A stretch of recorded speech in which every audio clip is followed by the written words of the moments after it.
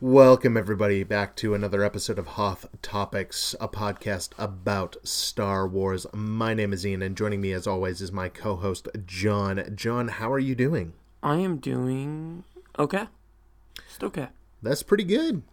You know, okay is better than bad. Okay is better than bad. Well, John, this is actually a very special episode of Hoth Topics because we are not just broadcasting on behalf of ourselves, but we are also participating in Star Wars Podcast Day 2021. Now, are you familiar with Star Wars Podcast Day? Let's pretend that I wasn't. What could you tell me about it? Well, Star Wars Podcast Day is a day where a bunch of different Star Wars podcasters are all getting together to send out a new episode around the same time, around February 7th, with all things going well, we'll be putting this out around that time. And the goal is just to share the Star Wars community and to just let everybody know that there are some great podcasts out there that you can listen to that aren't necessarily just us. So if you want to know more about Star Wars Podcast Day, you can go on Twitter and go to @StarWarsPodDay or follow the hashtags #Star Wars Podcast Day or #SWPD 2021 to learn more about all the awesome podcasts that are going to be participating. Now, we had a very interesting idea for today's episode. No, it really wasn't that interesting. You're right. It really wasn't all that interesting. It was more of a meme. So why don't you go over what exactly happened to cause the idea for this episode to come about? Well, while we were brainstorming, like, what we could do that would be unique, I guess, for this particular Podcast Day episode, I think we kind of played around with, maybe we'll just do it, introduce ourselves, kind of give a more of a generic or general overview of the show to welcome new listeners. It's somebody that might have clicked on the list of, do you have how many podcasts are participating? Last time I checked, it was like 58. Yeah, that was like a week ago. Yeah, that was about a week ago. I haven't gotten any updates since then, but I'm sure there are even more coming to the fold. Well, as just a side tangent, if you are new to Hot Topics, welcome. I almost went off an entirely different tangent with that. Mm-hmm. Yep. So yeah, like I said, we thought maybe doing a more general overview, maybe more something a little bit more general in Star Wars. A little bit more generic. Yeah. I didn't want to keep using the word general, even though we did decide to do a general topics episode. Yep. I believe how it went was I said we should do something more general, and then your response was, hey, let's do an episode about generals in Star Wars. And I said, that's a dumb idea. Let's do it. It's a very dumb idea. Incredibly so. So both Ian and I, we researched one general in Star Wars to do a little bit of a mini report on, and then talk back to each other about, or discuss is probably a better terminology. Talk back to each other. Yeah, talk at each other's faces about these generals or anything interesting that we might have learned along the way. So, do you want to start off, or would you like me to start off? Why don't you go ahead and start off, Ian? All right. Well, my general I picked is no longer a canon individual. He is from the Knights of the Old Republic 2 game, and his name is General Vaklu. Now, the only reason I really picked him is because I recently replayed Knights of the Old Republic 2, and I remembered that, hey, this guy is a general. And interestingly enough, in Star Wars, the title of general doesn't come up as often as you'd think it would.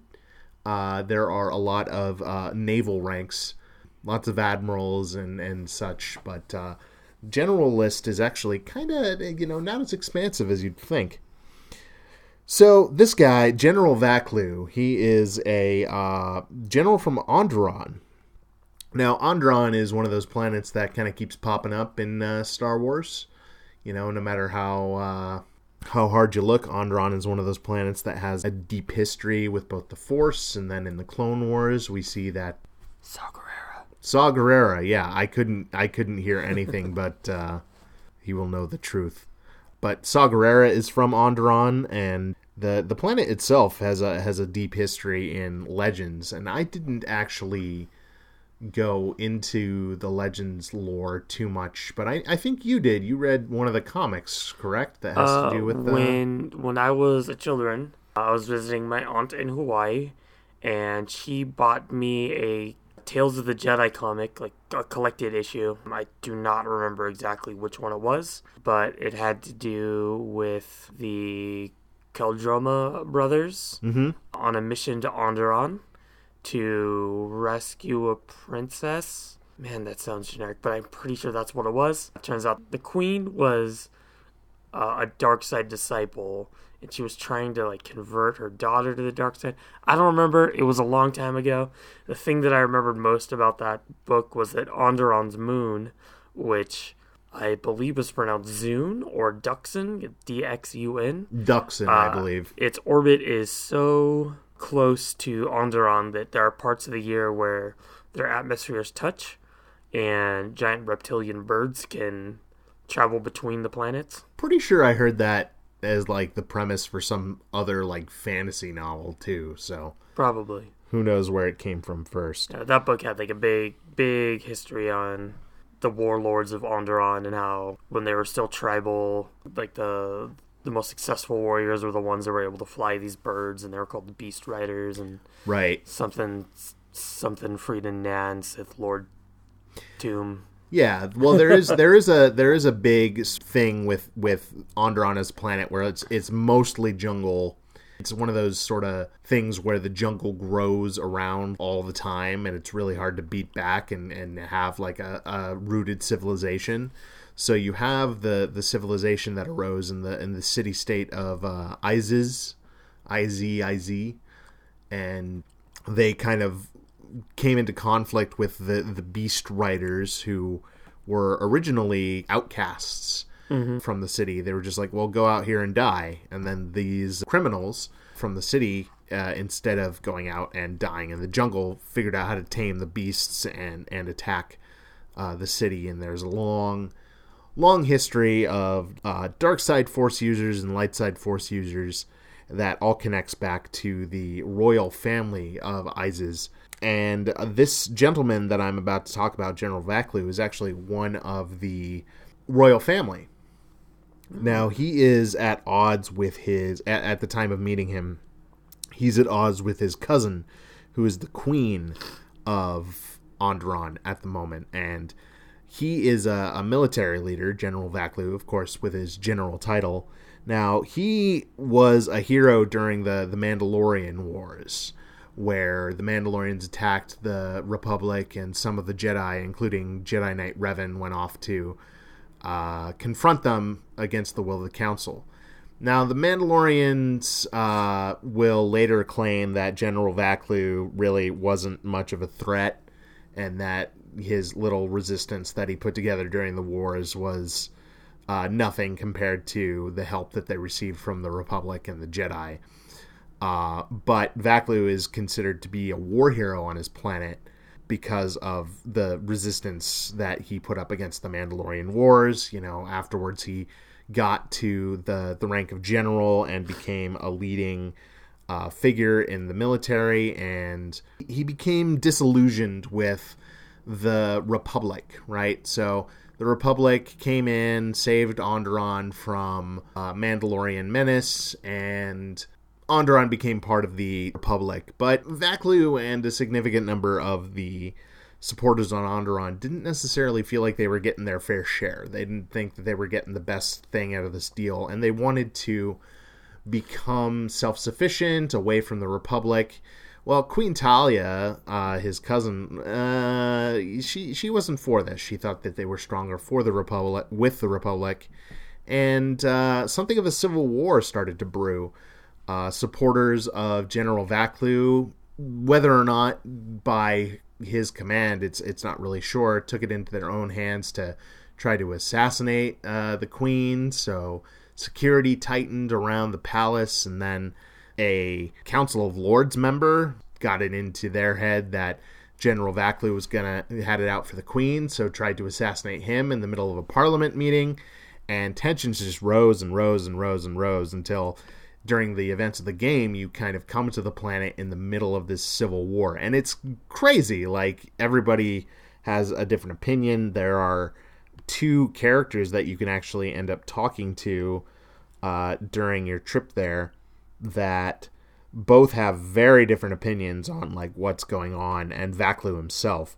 And the reason I kind of picked Vaklu is not because he's very interesting overall, but what the political intrigue that he's embroiled in is very interesting, and how military leaders in Star Wars usually tend to have something of a large part to play in terms of the overall structure of the storyline.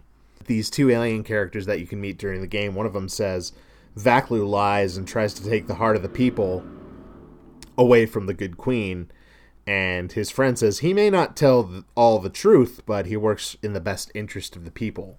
So it really goes to show that it's a half and half sort of situation on the planet.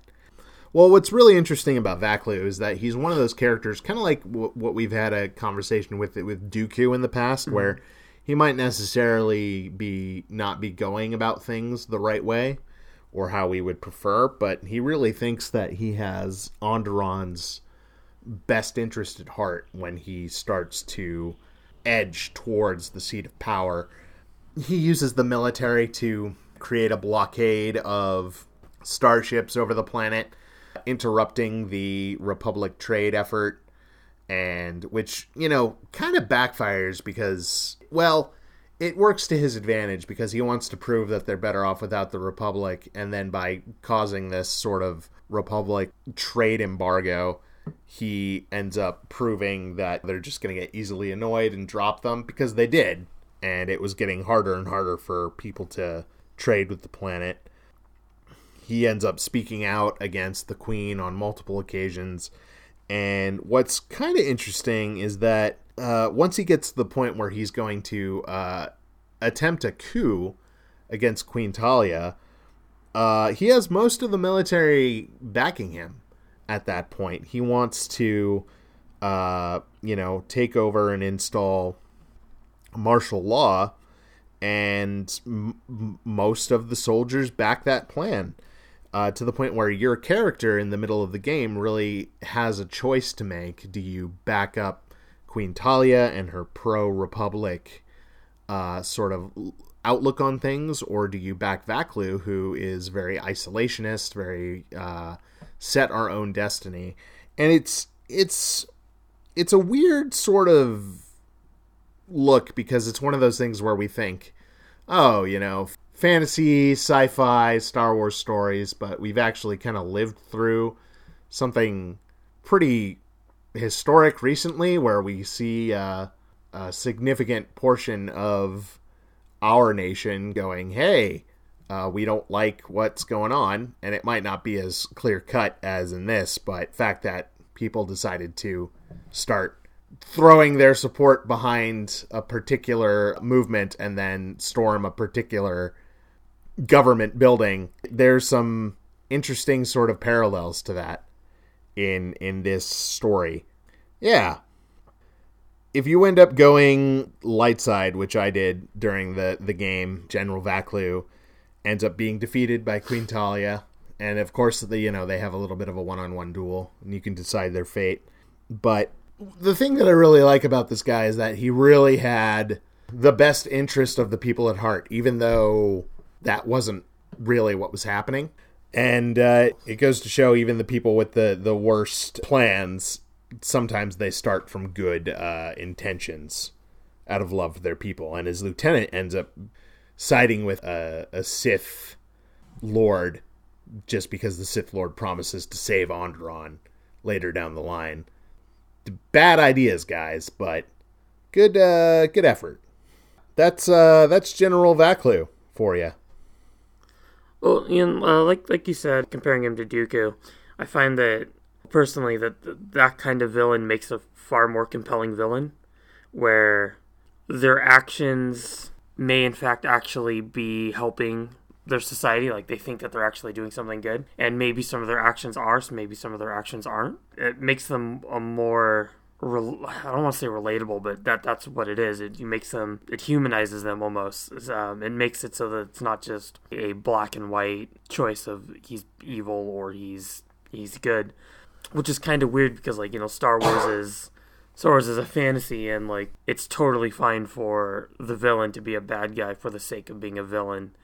But, like, I found that in a lot of the expanded material, canon or not, there tends to be a lot more attempts to make those worlds feel more real, more like our world, kind of move away from the fantasy aspect of it. Sure. Well, and it really goes to show that how old Star Wars is, really, because it started off as a very black and white story, and I think George Lucas would, attest to that. This is good versus evil, the dark side versus the light. But as it has grown with the audience over the years, that desire for nuance in this large galaxy has resulted in these characters who are very much not black and white, even though some of them are, like Vaklu himself. He's obviously not the good guy. Right. And if you side with him, it's obviously a dark sider move, but you can kind of understand how he got there, right? You might not condone the actions, you might not condone the man he is now, but you can absolutely see the trajectory that his life went, and seeing, like, okay, this guy was a war hero, he has the adulation of all of his peers, he's got some big issues with how things are being run, he's trying to make sure his people get a better deal, and as misguided as that might be in the story as it's presented, you can see how he got there, Yeah. And it definitely helps when you are creating a world for an RPG like SWTOR. SWTOR or KOTOR? This is KOTOR. So KOTOR 2. KOTOR 2, that's right, yeah. It helps when you're making a game where you have decisions to make to make a character like that, where the possibility of siding with them doesn't seem far-fetched. Right. Yeah, no, I completely agree. Very good. Yeah. So, who do you got for me? What is your general report? Well, Ian, I thought I went over a lot of them. I did the same as you. I Googled generals in Star Wars, came across a lot of not generals or people that aspire to be generals, such as, I wish I'd written his name down. In the Clone Wars, he is the Republic officer that is very, very small, and so he gets stuck with a group of astromechs. Oh, yeah. And one of the blurbs on his Wikipedia, or his Wookiee... His Wikipedia. Wikipedia. There we go. There you go. Wikipedia article is that he strived to become a brigadier general. Like, that was his dream. But there's not that much information about him.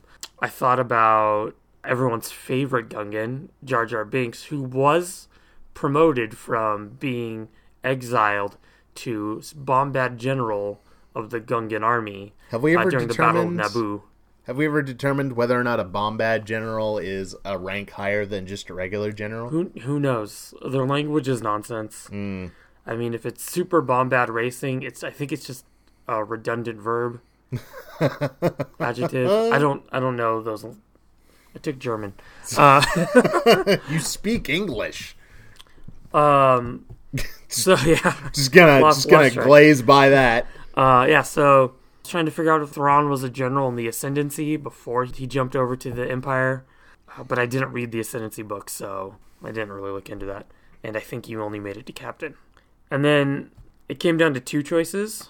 One being the obvious choice for someone that has a set of General Veer's armor for cosplaying, who would be, of course, General Max Axbar. Yes, General Axbar. General Maximilian Veers. Right. But I didn't feel qualified to talk about that. So I reached out to somebody to talk to us about that. Hey, Hoth Topics. This is Veers Watch, here to give you some information on the man, the myth, the legend, Maximilian Veers himself. Even though he doesn't have a huge number of canon appearances, thanks to a couple of reference books and references to legends in other canon stories, we do still have a decent bit of information about the general. He hails from the planet of Denon and was a devoted husband and father. Isn't that fun? Beyond that, we know a few of his canon victories include conflicts over the Zalorians on Zaloris and Kulrunians on Kulrun 3, both references to victories fleshed out further in Legends. Assigned to the Death Star but never actually making it to the station, its destruction helped accelerate his career in his promotion to Death Squadron, serving directly under Darth Vader. Serving under Darth Vader, we've had a few appearances of Veers of some import. Veers met with Admiral Ozlin Darth Vader at Fortress Vader on Mustafar, and a comment Veers made inspired Vader's plan that actually eliminated a lot of the Rebel high leadership, including General Dodonna and General Willard, both seen in A New Hope, and not further. That's why, if you listen to how I tell it, General Veers is actually responsible for pretty much all of Kieran Gillen's run on the main Star Wars title, because you have 2 arcs building up to the plan Veers inspired, the arc where, the plan happens, and then 2 arcs dealing with the fallout of that plan. So that's pretty neat. General Veers was also in charge of Project Swarm, the probe droid project tasked with finding the Rebel base. Which, hey, it eventually did, finding the Rebels on Hoth, and leading, of course, to that famous battle where we first see Veers in action in The Empire Strikes Back. Veers successfully led the assault on Echo Base, but as seen in The Truest Duty and deleted scenes from The Empire Strikes Back, his walker was hit by Hobby's snowspeeder. Now, in Legends, both he and Hobby survived this, and Veers went on to have a somewhat marred career, eventually leading to his death in a suicide mission in about 10 years during Dark Empire 2. But in canon, well, this was a little it was odd, because a reference book called On the Front Lines confirmed that the scene happened and that Hobby died in the crash, but it did not mention any information on General Veers himself. So, for a few years, we had no idea whether Veers lived or died, and I was leaning probably, unfortunately, towards died, because it would explain why he didn't show up in canon after The Empire Strikes Back. But, thankfully, The Truest Duty, from a certain point of view, The Empire Strikes Back, confirmed that Veers did in fact survive the initial crash. He was rescued by his loyal AT-AT driver Lastok, who is named after some schmuck I can't recall. And, well, it looks like now we could be getting future Veers appearances after The Empire Strikes Back. So it's really, truly an exciting time to be a General Veers fan. Thank you very much for having me on. It was an absolute blast. I love talking about General Veers. If you want to hear me yell about General Veers some more, you can always go to @VeersWatch on Twitter, or look up Veers Watch Weekly on iTunes. Thanks again for having me. And we're back. What? When did you set this up? Veers Watch, I had absolutely no idea that John had gone and gotten your very in-depth and, quite frankly, a pleasant surprise to have you on about your I can't even words right now. When did this happen? So I reached out to Veers Watch a few weeks ago when we first came up with this idea. I reached out to him through my email address, not through our Hoth Topics email address. I'm like, hey, please don't post anything about this. Don't respond to any of our the Hoth Pod contact things, because I'm trying to keep this as much of a secret as possible. Jeez. Well, because originally I was just going to assume that everyone was going to think that I was going to be doing Veers because I have Veers armor. Right. And then we didn't record as quickly as I thought we were going to on that. Mm-hmm. And the longer we were waiting, the longer I thought maybe somebody will pick him. I was super excited and have been sitting on this file in my email for weeks now. Jeez. So Veers Watch, George, thank you so much for playing along and giving us some great insight into the good general. Probably one of the best generals on screen. That's probably very accurate. It's only the admirals that are bad. It's the generals. They get it done. And just as a quick side note, when he mentioned Veers was saved by his loyal AT driver that he couldn't remember who is named after, it's named after him. Yeah. They just rearranged the letters in his name to come up with Lostock, and I think that's living the dream right there. Absolutely. Going from a Twitter account that sole mission in life is to read Star Wars media and let you know if Veers is in it or not, to being a part of Star Wars canon is pretty cool. Yeah, that's the goal, right? That's the dream. That's the dream. Okay, so I guess I should go over my journal now. Yeah, I was gonna say, did you outsource your entire report to Veers Watch? I thought about it. I'm like, who else could I reach out to? But Veers Watch is definitely the most obvious choice for looking for a specific general. He is the authority on General Veers. Like, I was thinking maybe Star Wars Explained, but like Biggs is not a general and he's not alive. His mustache will live forever, though. That's true. Okay, let me pull up my doc, which I will be reading from.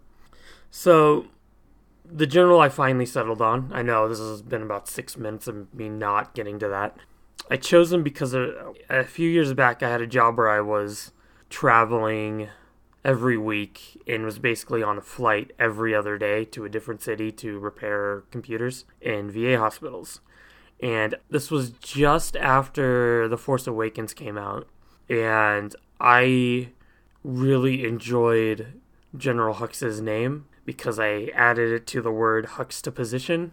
And then I would take pictures of things in random airports, and then I would paste a picture of Hux on top of it, and then say, well, that's a crazy Huxtaposition, and I would laugh to myself, and then I'd send that to my friends, and it didn't make sense to them either. And we would shake our heads and go, John's lost his mind. He was probably my favorite character in the sequel trilogy.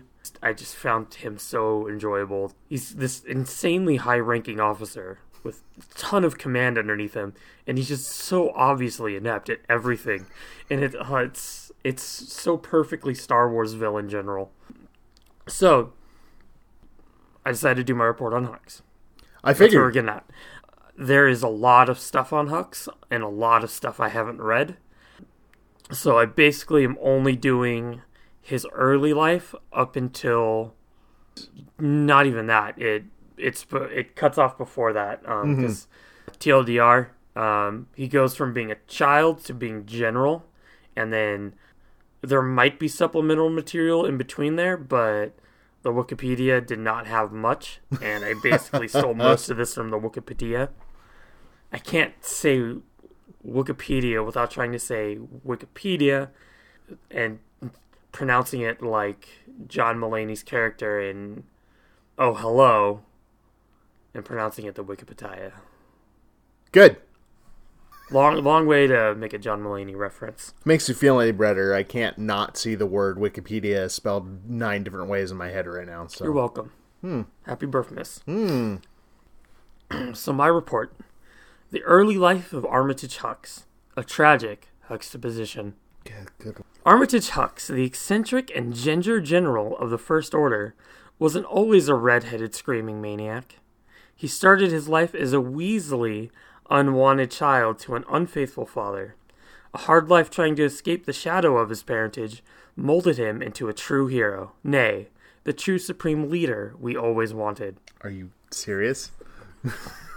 I wrote a report. Is the whole report like this? Yes. No, it kind of teeters out towards the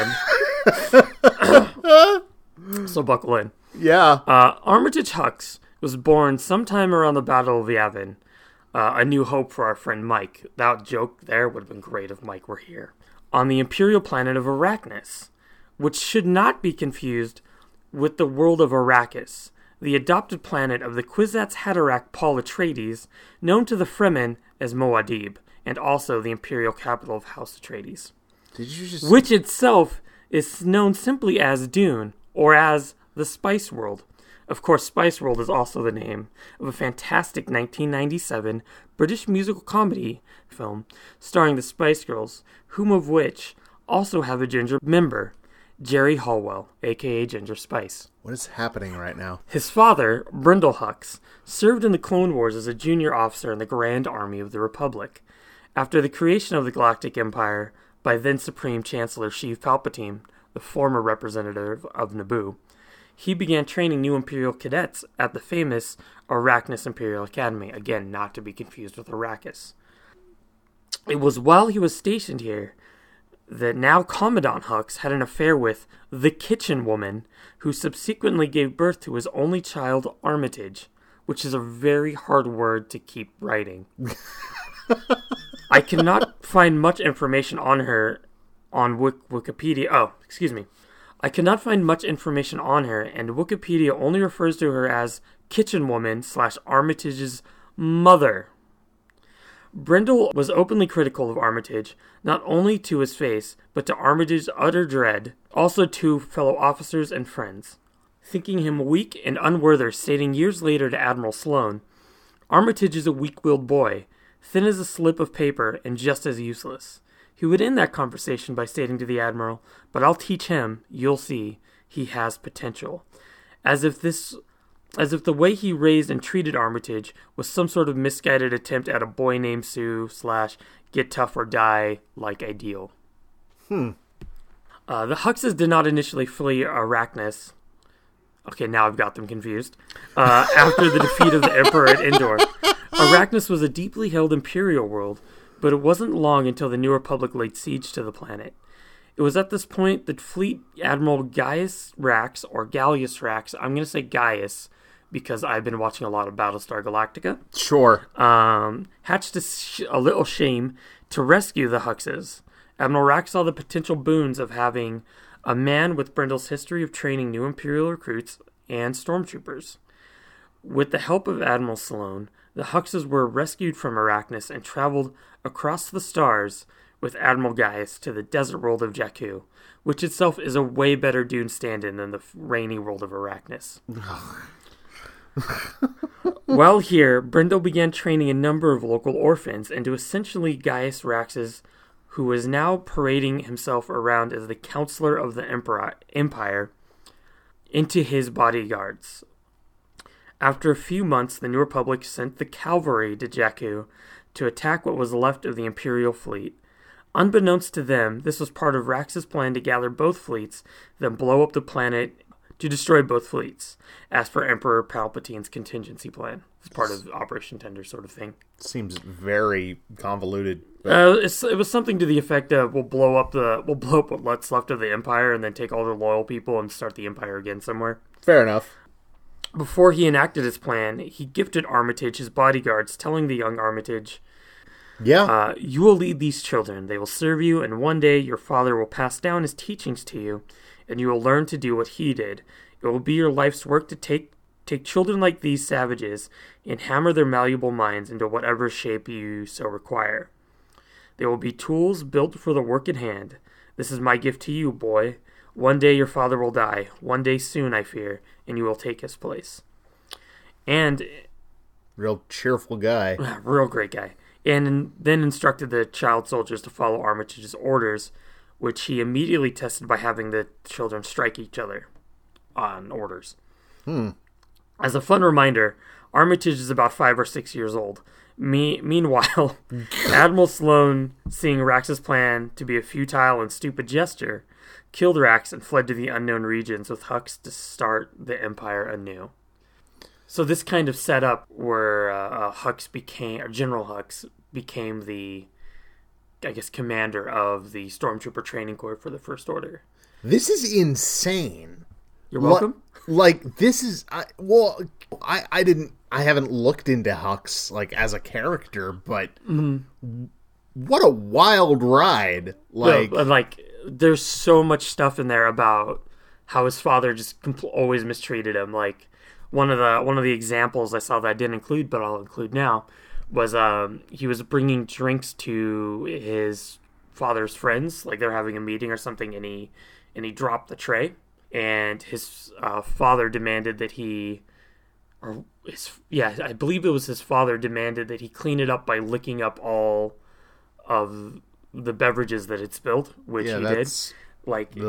it was like a whole lifetime of abuse. Like, it was Jeez. crazy. Like, not makes sense. It's one of those, like, let's humanize the bad guy, but like, oh, he was a bad guy because, he was raised bad or whatever. Yeah, It's also- don't treat your kids bad or they might turn into space Nazis. that's true. Or regular Nazis. Don't have to Still be in bad. space. All right, so Armitage was raised on stories about the strength of the Empire and how it brought order to an uncivilized and warring galaxy. He dreamed of being one of those worthy of remembrance, a sensation, in the history hollows and poorly researched reports by a co-host of a podcast with tens of listeners. He even believed that he alone knew what needed to be done to avoid the catastrophe that led to the end of the Empire, and that he would sit at the top as supreme leader of the First Order. With this goal in mind, Armitage used his cunning and guile to quickly climb the First Order's ranks, using the training strategies brought to the First Order from his father. Armitage continued training new stormtroopers from birth, which created far more loyal soldiers than that of normal recruiting techniques of the Empire of old. He also enlisted the help of Captain Phasma to train older recruits to finish their training. On a side note, he conspired with Phasma to kill his father, which she did. After this, Hux pretty much took over the stormtrooper training with Phasma. In the end, Armitage Hux stood unbroken by his father's hatred, and intentional or not, strived to be stronger and more ruthless due to how he was raised. It wasn't long after this that he was given command of Starkiller Base, and the rest of his story is history, because it happened a long, long time ago.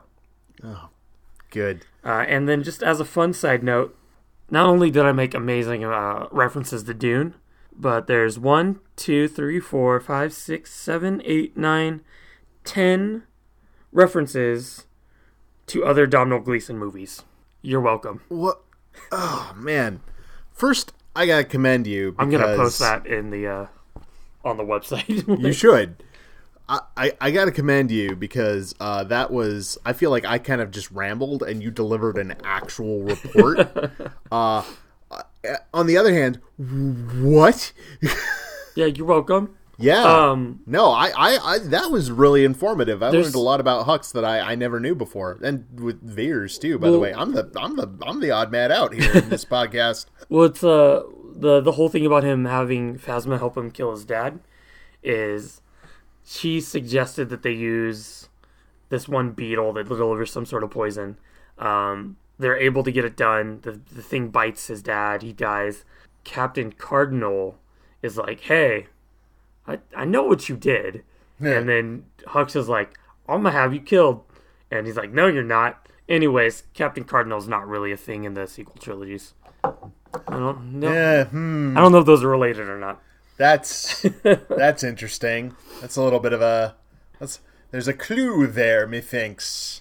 Wow. Yeah, there's two other things out while I was reading that I remember that kind of pushed me towards doing some more research on Hux. When I just Googled or YouTube, like, Star Wars general biographies. And one of the videos that popped up was a Star Wars Explained video that the title was something like, was Hux beaten as a child or something? Eesh. So I was like, oh, I'll look into that. And then I was like, oh, that's cool. And no, it's not cool. That's kind of led me to... This is an interesting backstory about a character, and it is not at all cool to beat your children, no matter if they become space Nazis or Nazis otherwise. And then the other thing was I was watching something else unrelated, and they showed the clip of Hux betraying Kylo Ren and just immediately getting blasted away by, was that Pride? I think it's Pride. Yeah.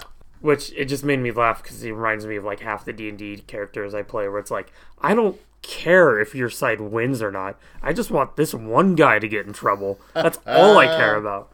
What was Hux's father's name again? Brendel. Okay. Yeah, not related to Brendel Coggleflare, the character that betrayed everybody. Right. Yeah. No, it was... Yeah, I thought that was kind of funny when I was researching it. It was bugging me the whole time. He had the name of my favorite D&D character. Ugh.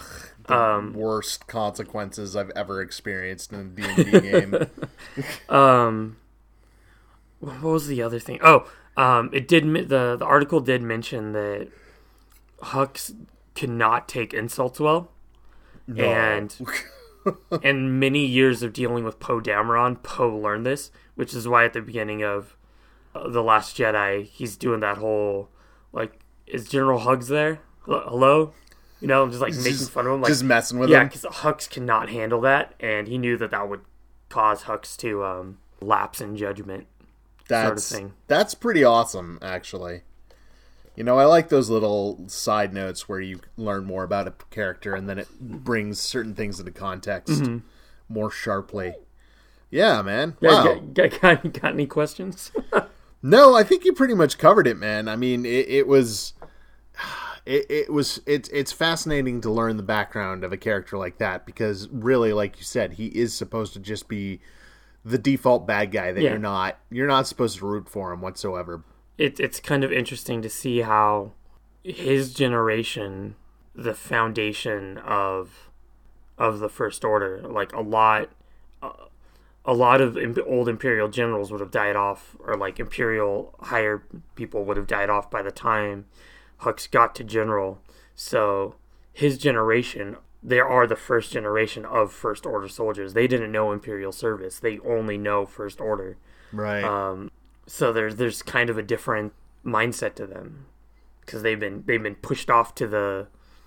All they know is that they were pushed off to the Rim, right, the unknown regions, and that they were raised on those stories of the Empire bringing peace to the galaxy. Victors write the histories type thing, right? Except they weren't the victors, but they still wrote the histories, right? So like, it's. I don't have any doubt in my mind that they thought what they were doing was to benefit the galaxy, like your general was, except First Order on a galactic scale. I feel like the guys that knew about like the Sith Order were probably like, yeah, no, we're just evil, but I don't think Hux knew about that stuff. Yeah, no, that's man, that's a lot more in depth about Hux than I thought I would learn today. So no, I really enjoyed I enjoyed that report. I enjoyed pulling up an IMDb page of Domhnall Gleeson and then trying to figure out how I could fit certain movie titles into that report. The only one that isn't an actual movie title is when I said he was a little Weasley. Oh, good Lord. He's a little Weasley. Yeah. He was one of the Weasleys. Uh-huh. But that's the only one that wasn't directly the name. There's going to be someone who listens to this who's going to get every single one of those. I didn't get any of them. So. Well, some of them are like very generic, like words. Right. Other ones are pretty obvious. Well, someone's going to point them out. Yeah. All right. Well, anything else to wrap up this episode? Not really. I just again want to thank Viewers Watch for playing. That was a lot of fun. Yeah. And a lot of fun sitting on that, just waiting to be able to play that for you. I am so surprised. Like, and during this recording is the first time I heard it. So that's insane. Yeah. Wow. Thank you so much, Viewers Watch, for coming on the show and being an extra surprise guest. And I also want to give a shout out to everybody else who's participating in Star Wars Podcast Day. If you want to see more podcasts doing more great Star Wars content, go ahead and head over to Twitter and follow at Star Wars Pod Day, or search the hashtags hashtag Star Wars Podcast Day or hashtag SWPD 2021. If you want to get in contact with us here at Hoth Topics, you can always send us a message through email at hothpod@gmail.com, or you can tweet at us on the Twitters at Hothpod, or head over to our website, hothtopicspodcast.com, where you can see more episodes and more articles and more fun surprises along the way. I think going forward, we're going to finish up our Mandalorian episodes, and then it's going to be a whole new world of content where we're going to struggle to figure out what exactly to talk about yet again. I've been Ian. I know it would be useless to do any more punch up on this Hux script thing that I wrote, but I still want to. Like, there's still ways to fit other movies into there. Maybe some of his TV shows. That's John, and he's in a heck of a juxtaposition. Got him. Thank you very much, everybody. We will see you next time.